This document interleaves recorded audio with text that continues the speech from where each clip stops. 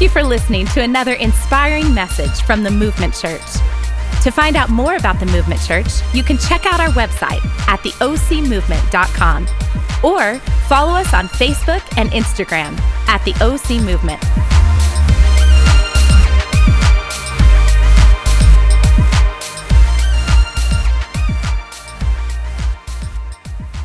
Well, what is up to my favorite people on the entire planet? What's up, Movement Church? It's so good to have you here.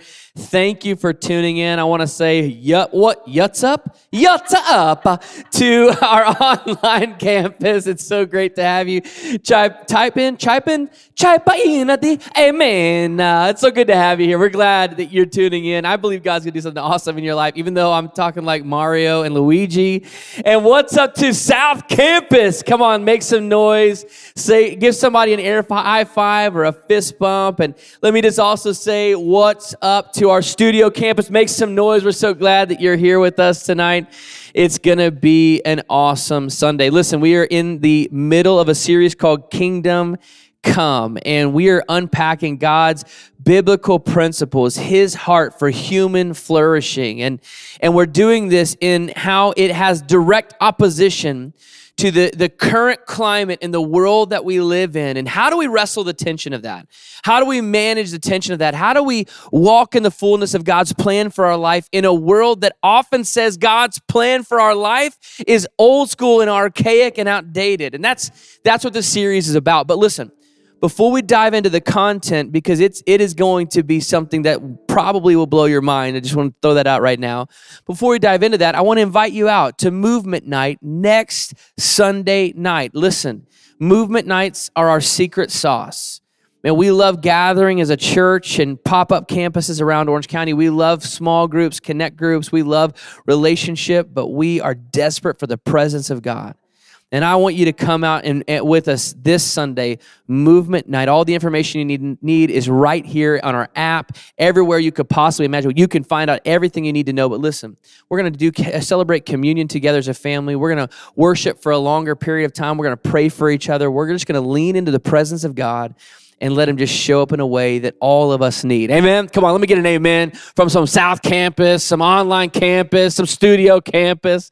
It's going to be awesome. Well, listen, today's message is going to be a little longer than usual, so lean in, get your app out, make sure you're taking notes. But also I want to challenge you just to open your heart and your mind to what God wants to say and do, because this is a profound series right here, right now. And listen, to help us in this journey, we've invited our great friend, Pastor Josh Bingle. He's out with us again. What's up, my friend? It's been so long since I've seen you. Yeah, at least a week. It feels like a week has gone by. It has, but we're glad that you're with us. And for those of you that are tuning in today, he was with us last week, so make sure you go back and check out the previous weeks on Kingdom Come. He and his wife pastor an amazing church in Spokane, Washington. They've been there for a number of years doing awesome things. But the great thing is we became friends not too long ago, and Megan and I, my wife and I, were just experiencing in 2020 and even into 2021 just the craziness of our world. And from everything to politics to COVID to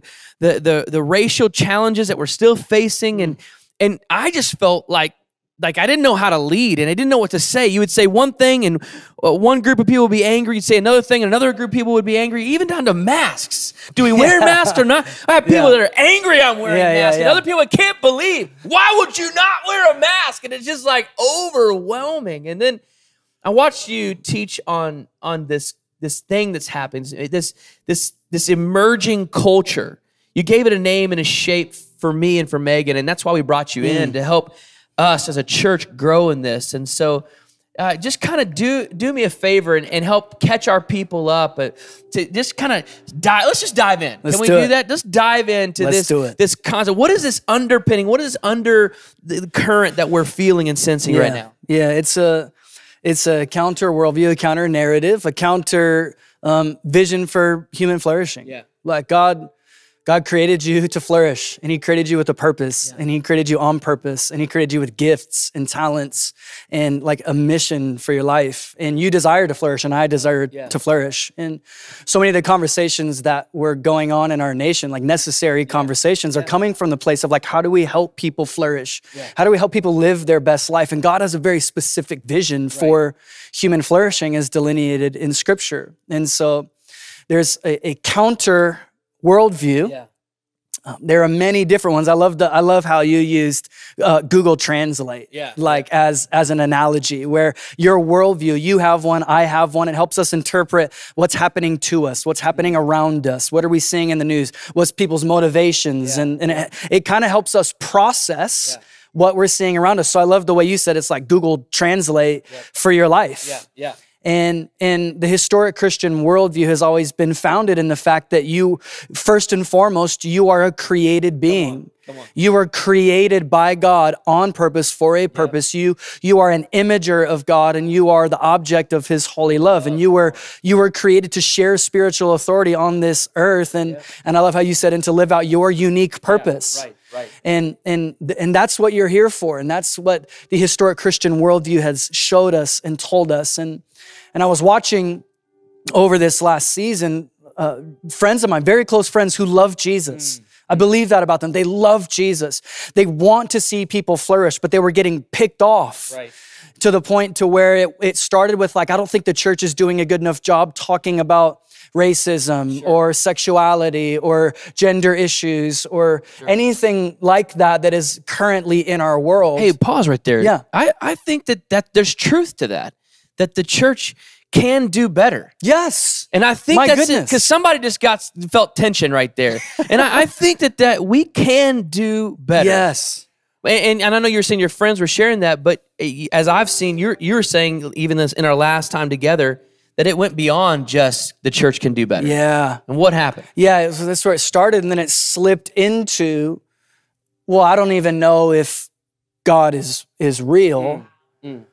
Or for other people, it was like, well, that's, Jesus is my truth, and it works best for me. That's the way I've found. Wow.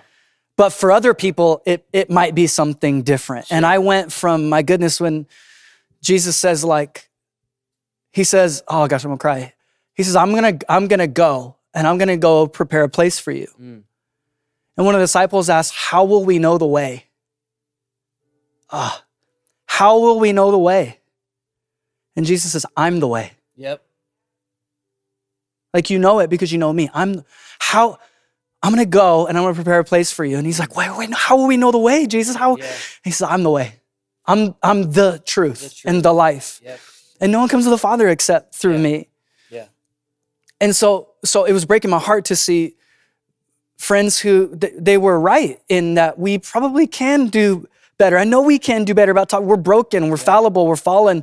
Leaders aren't perfect. We can do a better job, but I was watching it slip into, well, Jesus is my truth. And Jesus isn't your truth, he's the truth. And it's a controversial statement in today's world where language is powerful and boundaries are blurred and lines are blurred to claim, like Jesus did, that he not only had the corner on truth, but that he himself is the truth, is like so controversial. I love the way you said the gospel is simultaneously inclusive and exclusive. It's inclusive in the sense that whosoever will come may, but it's exclusive in that it's only through me. So watching that happen, I'm going, my goodness, what's going on? I started to see that they were adopting a counter worldview for human flourishing. So what is this counter worldview? And talk about briefly the framework of that.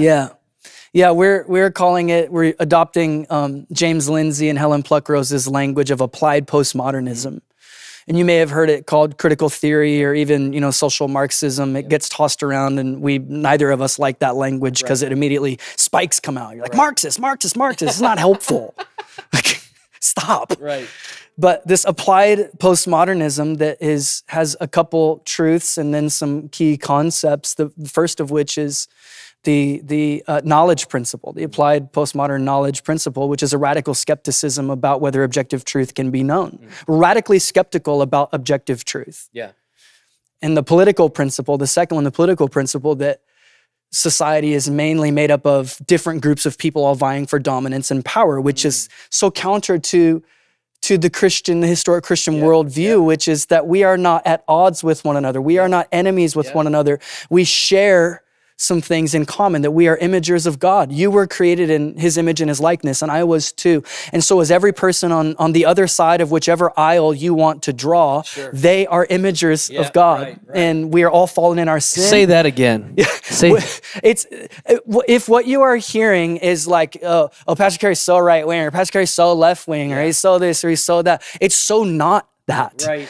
Because neither one of those have a corner on truth. Only Jesus has a corner on truth. And sometimes the human creations of political parties or movements, sometimes aspects of those overlap God's vision for human flourishing, and that's awesome. But they are at best like this. Never like this. And so God had a vision for human flourishing, and people on the other side of whichever thing you ascribe to, they were created in the image of God, and Jesus died for them. There's like two major analogies. There's more than that, but two of the major ways that God describes us in Scripture in the New Testament is as ambassadors and soldiers. And we are ambassadors. You gave your life to Jesus, and then the Apostle Paul says that you have the ministry of reconciliation. You are ambassador of reconciliation to the world. And then he also tells us that the weapons of our warfare are not carnal. We don't fight with flesh and blood, but they are mighty to tear down strongholds. And that we are not fighting against flesh and blood, but we're fighting against principalities and powers and rulers and high places that have established themselves against the plan and purposes of God. And so we are both soldiers and ambassadors, but we are ambassadors to people, and we are soldiers against improper ideologies. And we have flipped those in the church. If I can just talk to church people, some of the ways that we've got it wrong is that we have made friends with our ideologies and we have made enemies out of people. And that's backwards, my friend. You should be skeptical of any human ideology. Skeptical. But you should be madly in love. And this is a word to me because I can get super skeptical about people.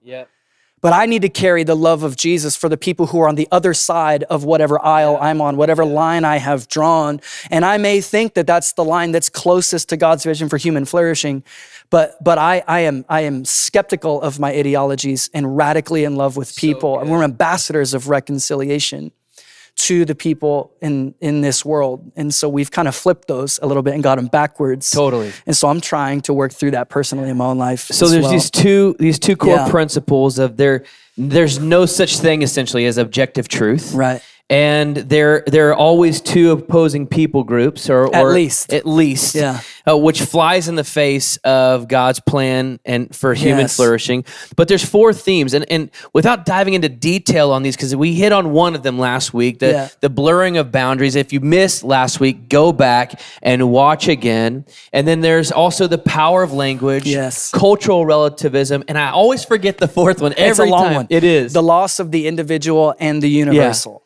And we're gonna wrap this series up, and Pastor Megan's gonna drop some bombs on the final conclusion of this. But I want you to take a minute and unpack the power of language. And this honestly, if we could just pause, this feels like a conspiracy theory. Like we're talking about a group of people like Antifa or QAnon, or what, maybe it was just Megan and her girl group. I don't know. This conspiracy theory of some group of people that got together to create this. And that's not the way this is working. We're talking about something that's been in existence for decades. And it's this ideology, this philosophy, this worldview that is undermining God's biblical principles and plan. I love how you say for human flourishing. But take a minute and unpack the power of language. Quickly. So the power of language in applied postmodernism, this counter worldview, they believe and they hold true. All of the philosophers. This is not, like you said, some conspiracy theory. This is all in primary sources. Like you can go read it from all of the Mount Rushmore of critical theorists and applied postmodernists, that language is a powerful tool of the oppressor. And so language being a powerful tool of the oppressor, like you said, it's not that it's a bunch of like rich, white, straight Christian guys who sat in a room and is like, here's how we're going to keep black people down. That's not what they're asserting. They're saying that since language is so powerful, and the power of language, that people in power use language games to keep people oppressed. And so not only is there radical skepticism about objective truth, which is dangerous to your human flourishing because Jesus declared himself that he is the truth. But skepticism about the power of language is massively important, because faith comes by hearing. And hearing by the word of God. And this counter worldview holds that words don't really mean anything in and of themselves. They only mean things based upon the other words that are around them. So we can constantly redefine words based on the moment, which again, it's terrifying. Yes, and if you're tracking and following, like God's word, it means stuff. And what he said and what he declared was for your good. And so that you could flourish, and so that you could become the version of yourself that he created you to be. And so twisting words and changing definitions as a way to overthrow the oppressor, if you're not careful, like scripture itself is one long singular narrative from an oppressor. According to this worldview, like God says, it's my way. It's not your way. And I love you even when you have gone on your own way. I love you enough to come for you, but it's my way.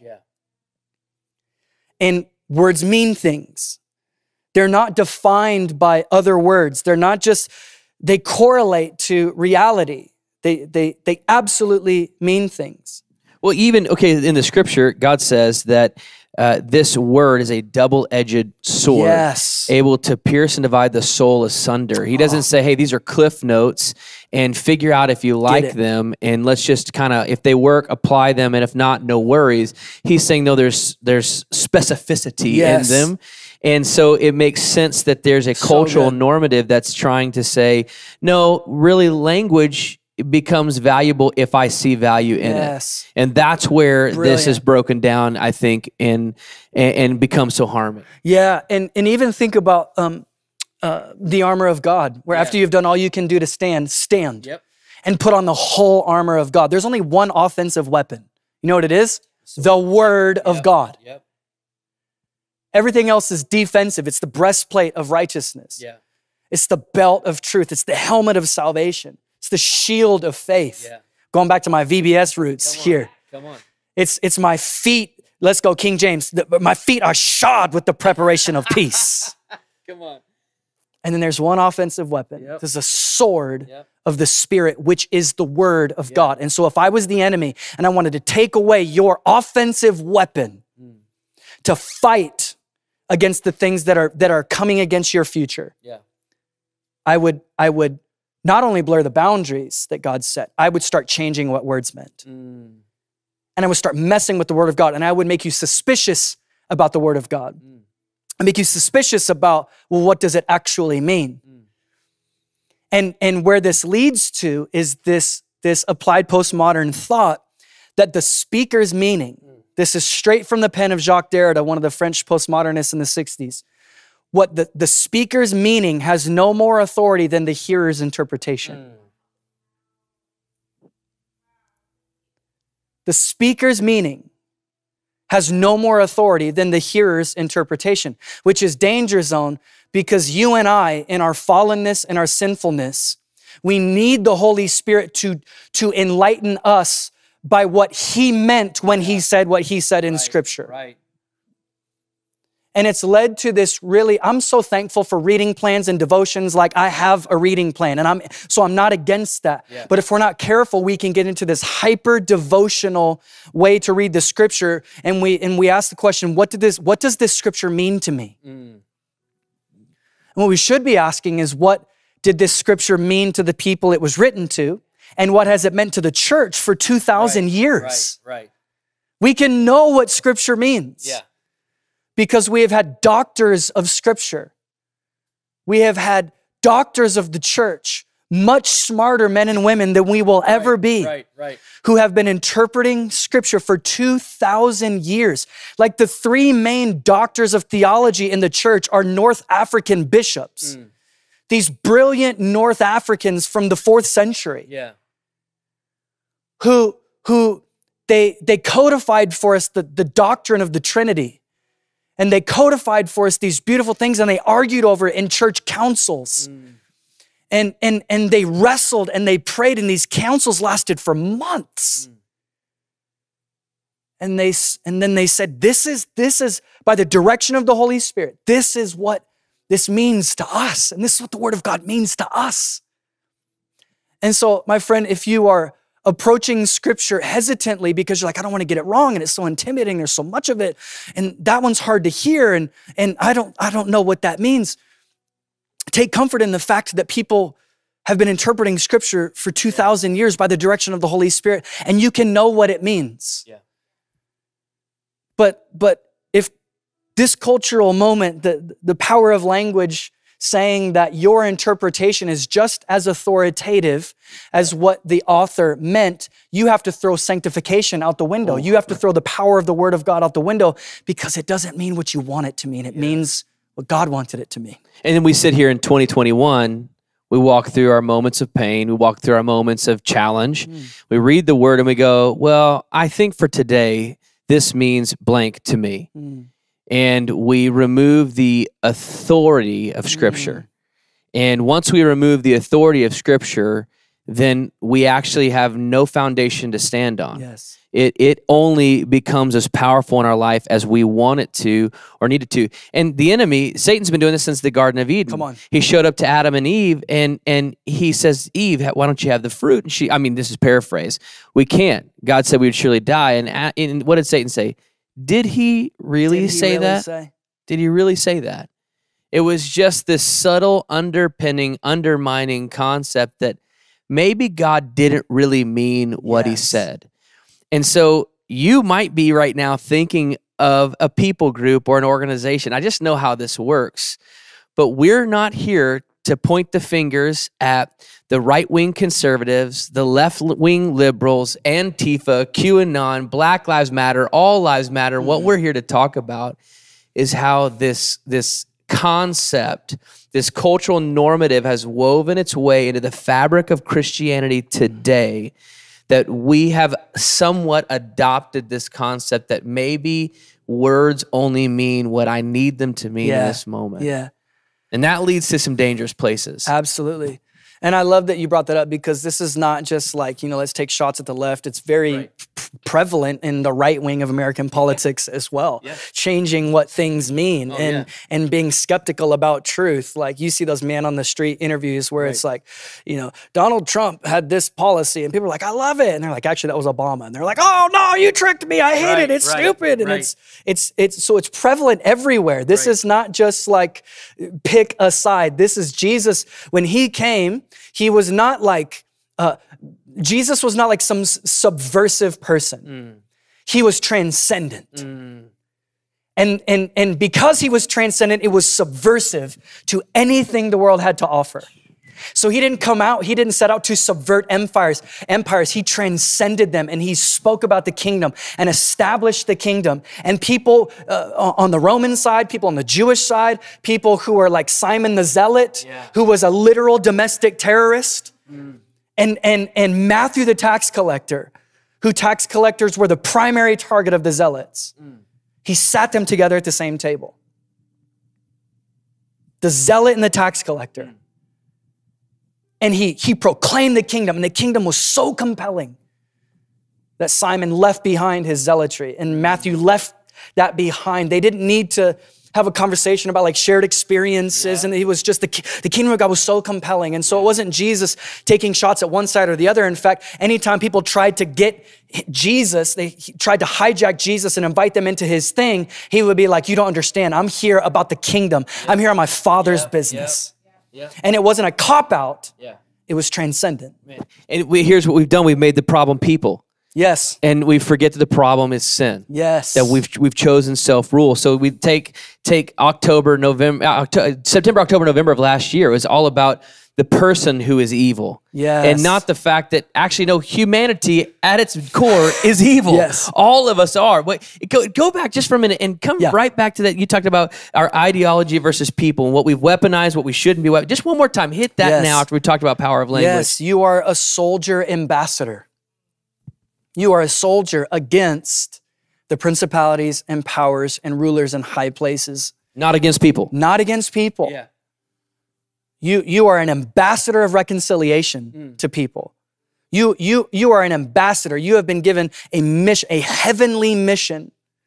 I love, there's an early church document called the so-called letter to Diognetus. And this guy Diognetus, it's a first century document. He's asking questions about the church and about Christianity because he's a Roman guy and he doesn't understand. It doesn't make sense. How are these people joyful? How are they at peace? How, like they operate so differently.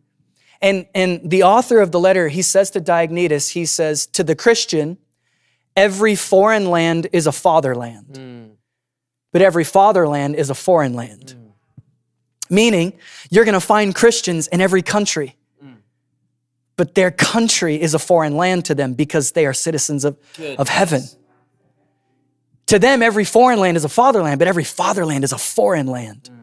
And America is a foreign land. I am thankful to be born. I'm so blessed and I love that I get, but this is a foreign land. This is not my home. And so to make enemies out of people and friends with my ideology is backwards. Yeah.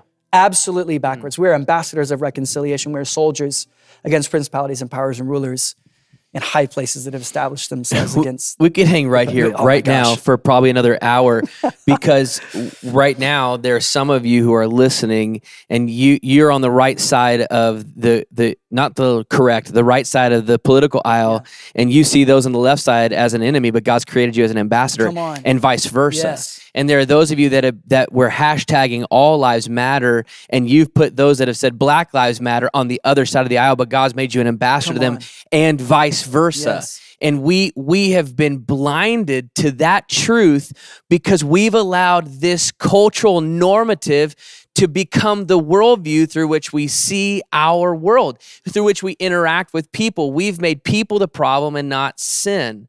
And so that's what this series is about. And I have like 40 questions I have like locked and loaded, but we've got to go to the next. Yeah. The next, there's 4 themes with applied postmodernism. It is the blurring of boundaries, the power of language. And I want you to take a moment right now. We've got to unpack this next one because I think if we don't hit this, then we do a disservice to our listeners. Talk about cultural relativism and what that is and how it is so damaging in our lives. Yes. This one is so prevalent in the church. So I love how you, Pastor Carey, you keep bringing it back. This is not about them. It's about you. It's about keeping watch on your own soul. Cultural relativism is the idea that because in postmodern theory, truth and knowledge are constructs. Yep. They are constructs by the dominant discourses and language games that operate within a society. And so cultural relativism is arguing that since we cannot step outside of our own social location, meaning my gender, my sexuality, my skin color, my job, my zip code, the amount of kids I have, my age, all of these things in their worldview are elements of your social location. Yeah. And they argue that because truth and knowledge are social constructs, that it is not possible for me to step outside of my social location to critique anybody else in a different social location. Which, again, danger zone. Huge. Because what that would mean is that the only people that I could pastor and the only people that I could disciple and the only people that I could minister to would be white, cis hetero males 35 years old, 2 kids. Really good looking. In my zip code. Handsome as all get out, like my wife says. No, I'm just kidding. Which is not even in scripture. No. Jesus discipled women. So applied postmodernism would essentially remove your ability to speak to anyone that doesn't have a life that mirrors yours because it's outside of your cultural normative. Yes, because truth and knowledge are social constructs. And so this is dangerous. This is dangerous. Listen to me, Movement Church. You're like, yeah, that kind of makes sense. No, this is problematic. And explain why this is problematic. Yeah, because in this worldview, lived experience gets elevated over truth. And sincerity is more powerful than truth. Say that again right here in this camera. Lived experience is elevated over truth. And I want to pause there because some of you are like, but you haven't lived my experience. And I know I haven't lived your experience. And I'm not here to tell you that your lived experience is irrelevant. Your lived experience is powerful. But it's powerful in its proper place. When submitted to the truth of the Word of God and the sanctifying power of the Holy Spirit, God will use your lived experience as the most powerful testimony in your life. Wow. That's what he did with Paul. It's what he did with Peter. Yep. It's what he did with the woman at the well. It's what you could go down the list where God is not asking you to abandon your social location. He's just asking you to submit it to a new primary identifier as son of the king or daughter of the king. And it's when it's in its proper place, then it can be used powerfully. There are people in your world that you can minister to that I could never minister to. Yeah. It's the Gadarene demoniac. Jesus sets him free. It's Mark chapter 5. Jesus sets him free. I know I'm not supposed to touch Mark 5. That's Pastor Megan's chapter. But Mark chapter 5, Jesus sets him free. And then he asks the question, can I come with you? Can I come back? And total jerk move, Jesus goes, no. Yep. But I want you to go. And I want you to tell him what I've done for you. Yep. Because they asked Jesus to leave. Yeah. But there was something about his social location, him being one of them, that was powerful. And so it's powerful when it's submitted to a new primary identifier. My primary identifier is not white Christian. It's Christian man. I have white skin. Yep. But I'm a Christian. Yeah. I might add very white skin. Very white. You need to get out of Spokane clear, for a like minute. Larry Bird. Get to some Orange County. But moving on. So this idea that because we don't share lived experience, I cannot speak to you because truth and knowledge are social constructs. And so outside of my social construct, I don't know your truth and I have no access to the knowledge that you have access to, means that I could never challenge you on anything. Because that becomes language games and tools of the oppressor to keep you oppressed and to keep you down. So here's where the church is getting this wrong, if I might just, or in my estimation, humbly submit in your humble this, yet accurate opinion. Yes, is that what we're often doing is arguing people's lived experience. That's not what we argue. Yeah. For someone to come and tell me that they were pulled over for the crime of driving while black, I have no idea what that would ever be like. Right. And the move is not to go, well, that was your interpretation and you don't know about it. Cops have it hard too. Stop it. We weep and we mourn the brokenness and the fallenness of humanity that puts people in other groups. And there are people who it's very real, people that treat people of other skin colors poorly for that reason alone. Absolutely. Racism is 100% still in effect in our countries. There's no doubt about it. And so I don't argue that lived experience. Yeah. We weep and we mourn. Yeah. And I say, I'm sorry, can we pray? That's not what God has for you, and I'm sorry. On the other side of this applied postmodernism, what they would ask for is that me as a white person, that I need to carry guilt and repent for that.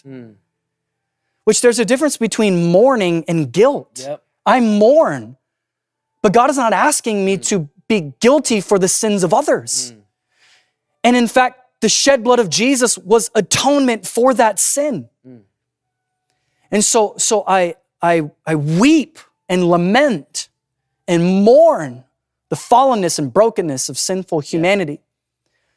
But where I do get to weigh in is the solutions that we're proposing moving forward. And me as a pastor or a leader in your life, you have leaders in your life who, if you're not careful, this worldview would say that they don't understand your lived experience, and so they can't speak into your life, which, my friend, is gonna keep you in bondage. Yep.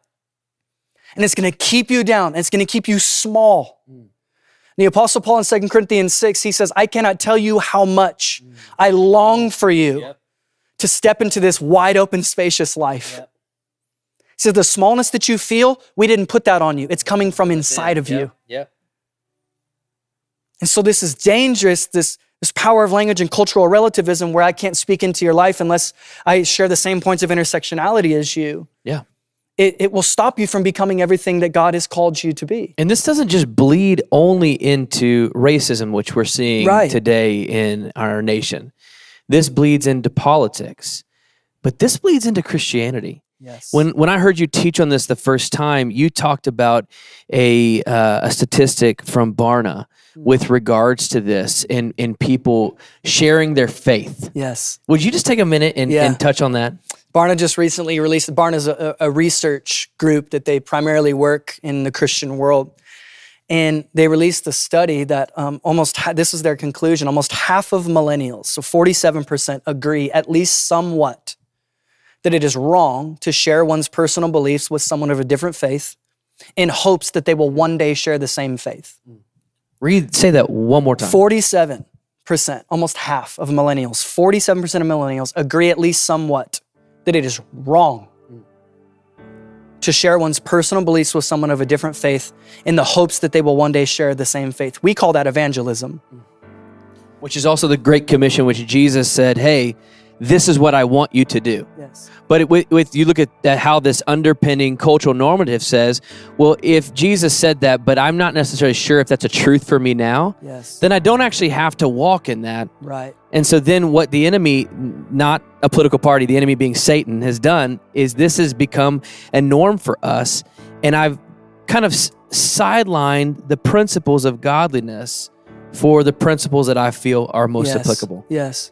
And that thought of it being morally wrong to evangelize comes because we've been baptized in a world of cultural relativity where it's Jesus is my truth, but maybe Buddha's the way for them, or maybe Taoism, or maybe, all their tarot cards and, whatever it may be, maybe that's the best way for them. And so who am I to tell them what it is? Whereas the Great Commission, go into all the world and make disciples, baptizing them in the name of the Father, Son, and the Holy Spirit, and teaching them to do everything that I have said to you. The most kind and caring and loving thing you could do is to tell somebody that Jesus is the way, the truth, and the life.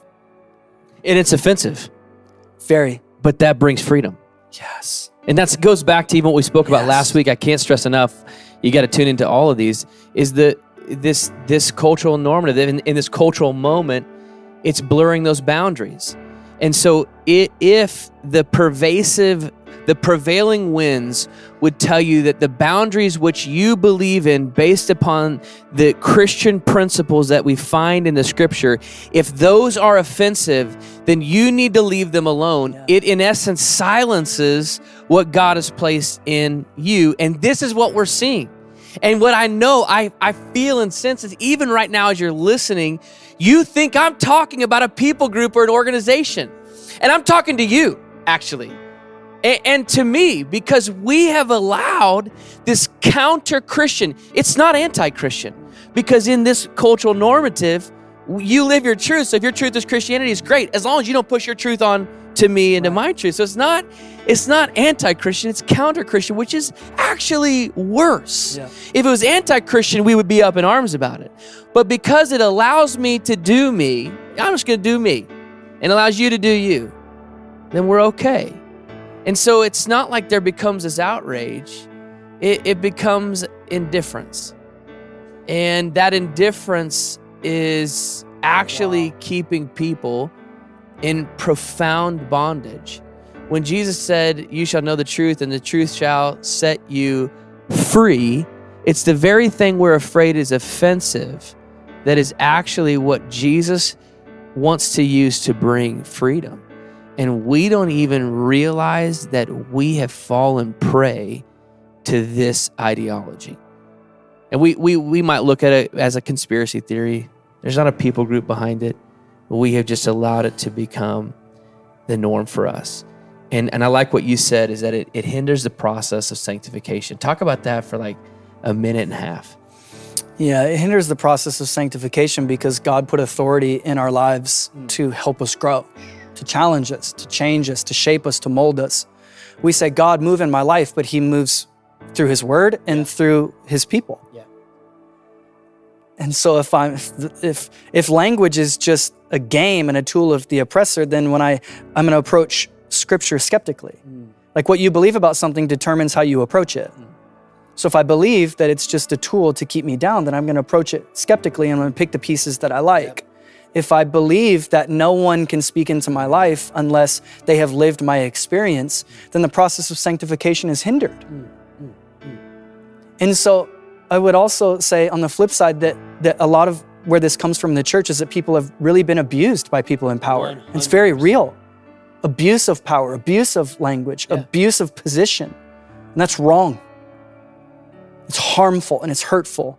But because that exists in some places doesn't mean that power itself and authority itself is inherently unjust. Because God has all authority, flash fact. Yeah. And he is for your good. Yeah. And so maybe you would just allow people to speak into your word, people that are full of the word of God, full of the wisdom of heaven and the power of the Holy Spirit. And it requires trust, to trust that they have your best interest at heart.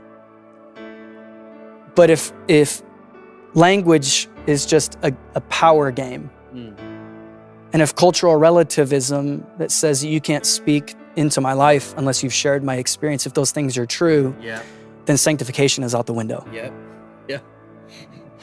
And it brings us back to God's plan for, I love how you say that, God's plan for human flourishing. Yeah, that's N.T. Wright, God's vision for human flourishing. We'll give you credit for it. Okay, cool. He's not, N.T. Wright's not here. Yeah. It brings us back to Romans 12:2. Don't copy the behavior and the customs of this world, but let God transform you into a new person. And that's what we want. We want to be the best version of ourselves that we can possibly be according to what God has.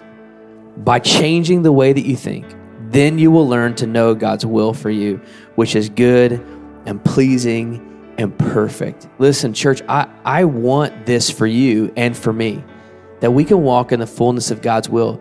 But I also know that right now, there are some people right here in the studio campus, at our South campus, our online campus, and you're watching and you feel a wrestle, a tension. And I don't mean about with regards to what we're saying, but you feel the wrestle and the tension of God trying to do something new in you. And there is a starting point. And you're tuned in right now because God wants to help you get to that starting point. Pastor Josh, would you just take a minute and unpack what that means for those that may have never begun that journey with Jesus? Yeah, I love the Holy Spirit doing work in you. And responding to the work of the Holy Spirit, we respond and say, Jesus is Lord.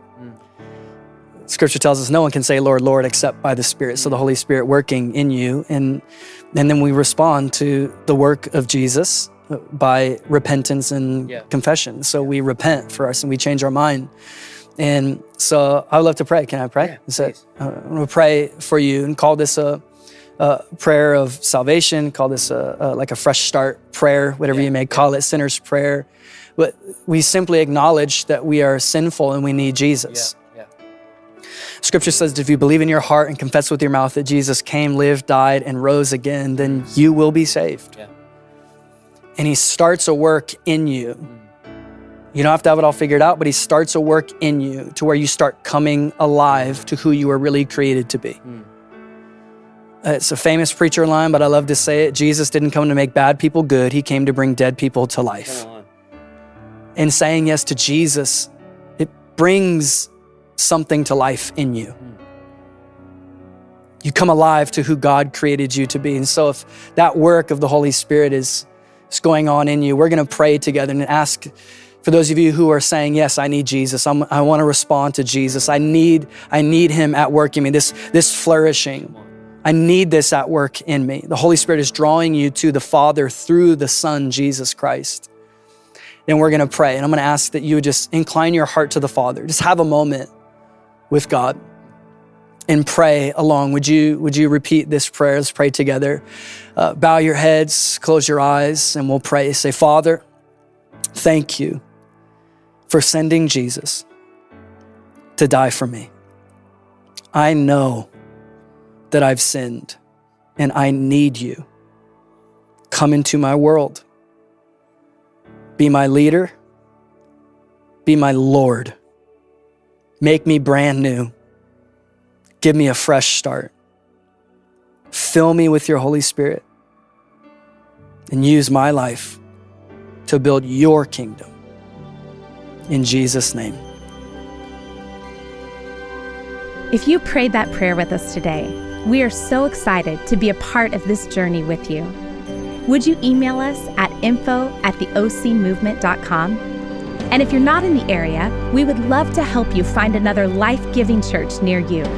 Send us an email at info@theocmovement.com and we'll get back to you shortly. Thank you again for listening to another inspiring message from the Movement Church.